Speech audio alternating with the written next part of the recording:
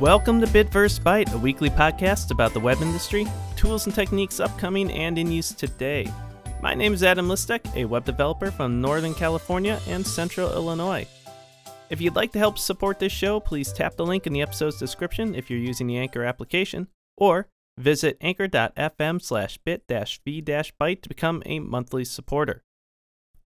So starting off with some news, pretty light, and there's only really two blog articles I kind of wanted to cover over this, and it's all around Cloudflare news. And, you know, if you're not familiar with Cloudflare, they are a service provider that does DNS services with a ton of other stuff.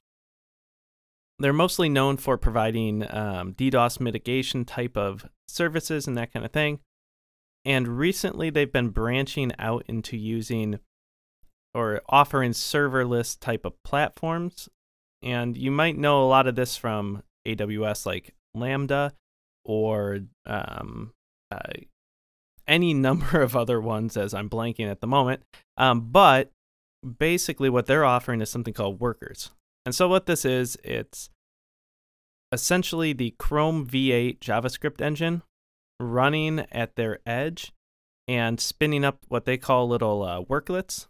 And what they do is spin up, run your bit of JavaScript code, and spin down, but they are very quick and they don't use much CPU or memory.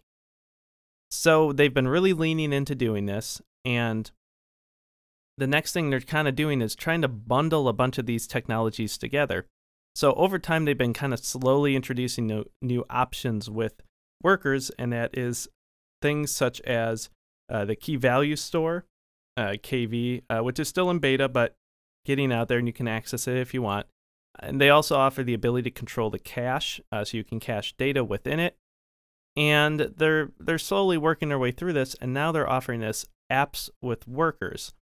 And so traditionally, Cloudflare has always had this idea of using or offering apps in between your website. So since all the traffic is proxied through them, they're able to make certain modifications to that traffic in flight.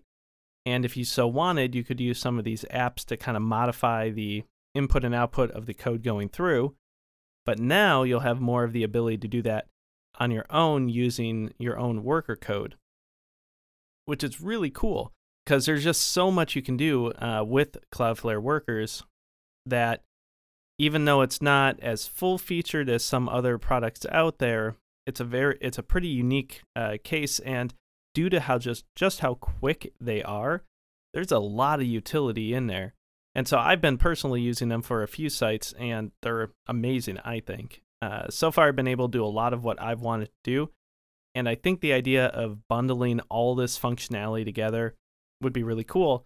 And one idea that immediately came to mind is the idea of I have a static website that I want to offer a certain set of features, like social type of features, but I need to have the ability for folks to log in.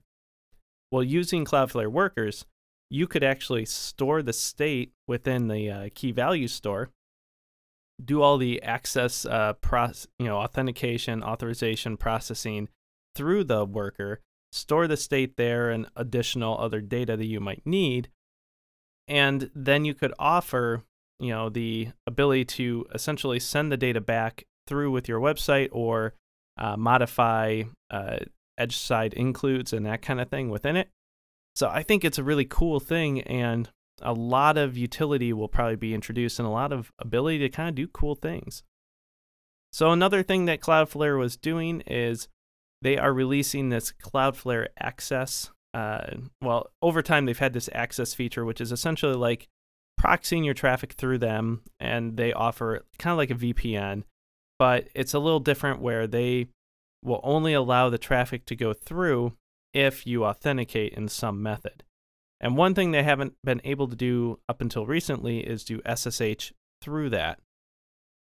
So their solution to doing this is they have this binary utility called Cloudflare D, and what you can do is put that in front of your SSH commands and it will proxy the traffic through there. Now, this isn't a replacement for like public-private keys or your other security mechanisms, but now all of your traffic through will be controlled by this access feature, which means you can integrate it with directory services and have unique login pages or other ways to authenticate people. Really cool. And if I recall, Cloudflare Access is free, I believe, up to like 5 people or something on any given site. So it's definitely worth checking out. And many people, that's all you need, depending on what you want to do. So really cool. See what you can do. But yeah, great features coming out of Cloudflare. A couple links and resources that I came across that I thought were pretty neat.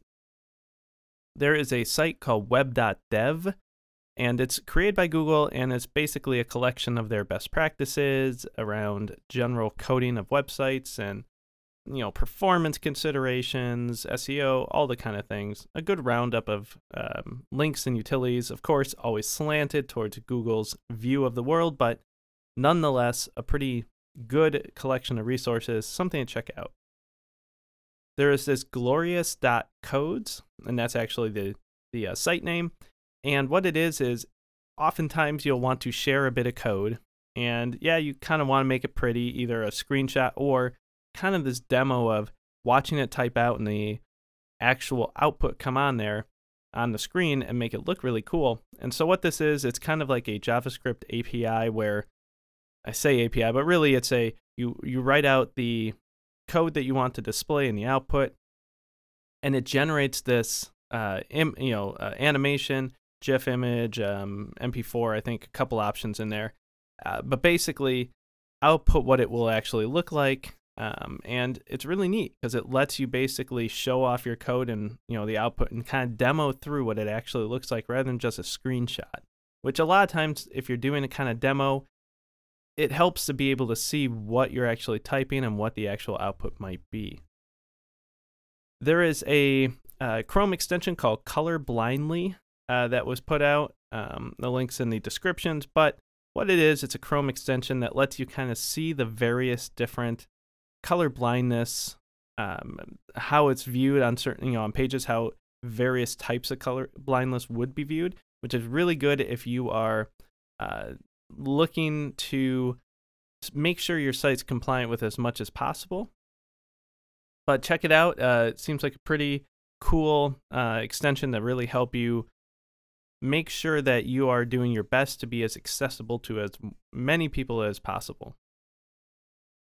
There is a great article on evotech.xyz, and links are in the description, but it's about a module that someone created called Format Streams. And what it is apparently, and I don't do this enough, so I didn't realize till after reading this article and then testing it, but if you want to take the stream output of like write verbose or write debug or even write information, then you can't just pipe that to like format table or format list. It just doesn't work quite right. So what you want to do is this person made this cool little module that will actually take that output and format it properly and output it to the screen. Really neat. If you have that kind of need, especially if you just want to see the kind of output and what it would look like, check it out. And finally, there is one more kind of utility that I thought was pretty cool. It's called GraphPack. And what it is, it's kind of a minimal configuration. They might say, I want to say 0 configuration, but you always have some. But GraphQL kind of server that lets you spin this up. And those are kind of alternative to REST servers and just a different way to access data. And so if you have that kind of need, it's a pretty neat idea. And it seems like a pretty well-written implementation of it. I haven't played around with it much, but I've been looking for similar type softwares, and so I'm going to check it out a bit more in depth. But kind of cool. Take a look and see what you can do. So finally, I wanted to touch on a topic that's kind of been within, the news a bit within blog articles and some news shows that I've watched, and it is something that I've often thought about and kind of ascribe to the same philosophy that's been out there, and it's this concept of hustle. So whether you are a it doesn't really matter what industry you are in, but let's say it seems common in the tech industry and possibly even the social media industry to quite a bit. But the idea that if you're not spending every waking minute doing something or furthering your goal, then you aren't doing enough. That you are not hustling, that you're not working as hard as you could possibly do, that, hey, you got to put in this 80, 90, 100 hours a week kind of thing to truly achieve what you want and be successful. And I personally have certainly fell victim to the idea that I need to hustle as much as humanly possible to get to where I want. Now, some of that's born out of necessity, and most of it is for myself, but I do still have that in the back of my head that, hey, I'm not doing enough if I am not spending 80, 90 hours a week coding or creating or producing or doing something to really further whatever my end goal is. Now, that end goal may be different for everybody. Some folks are looking for notoriety. Some folks are just trying to get into an industry. Some are just trying to make money, feed a family. And so it all depends on what you're trying to do. But the idea, though, is, should I always be hustling this hard? Should I always be sacrificing so much to get to this point? And to a certain degree, there is a lot of hard work and there is a lot of effort and blood, sweat, and tears gone into any venture or anything that you're trying to do. But to what end and to what sacrifice? So, after having listened to a number of people speak about this, and I've thought about it as well, I agree that where the mindset has gone is not probably where it should be, and certainly not a healthy way, which is, hey, we shouldn't be killing ourselves trying to do this. Now, that doesn't mean not work hard and spend maybe those long hours, but there's a balance there that clearly may have been lost in this mindset really having become more pervasive in the industry. And that might be, hey, maybe we need more time off. Maybe having those couple hours every night to just do nothing is not a wasted opportunity, but it's a chance for you to kind of recharge, reset, figure out what you want to do. Be more productive in your time. And if that means that you have 6 crazy productive hours in a day, well, that's better than spending 18 hours in a day doing virtually nothing, and that's where it is. If you can truly focus and get what you need done and further your goals where you want to go, then maybe you don't need to really be held to this philosophy that I have to spend every waking minute doing something to further this, because downtime's important. Hobbies are important. Time with family is important, all that kind of stuff. And if you aren't, spending that time and taking that time and effort, then it could be a problem.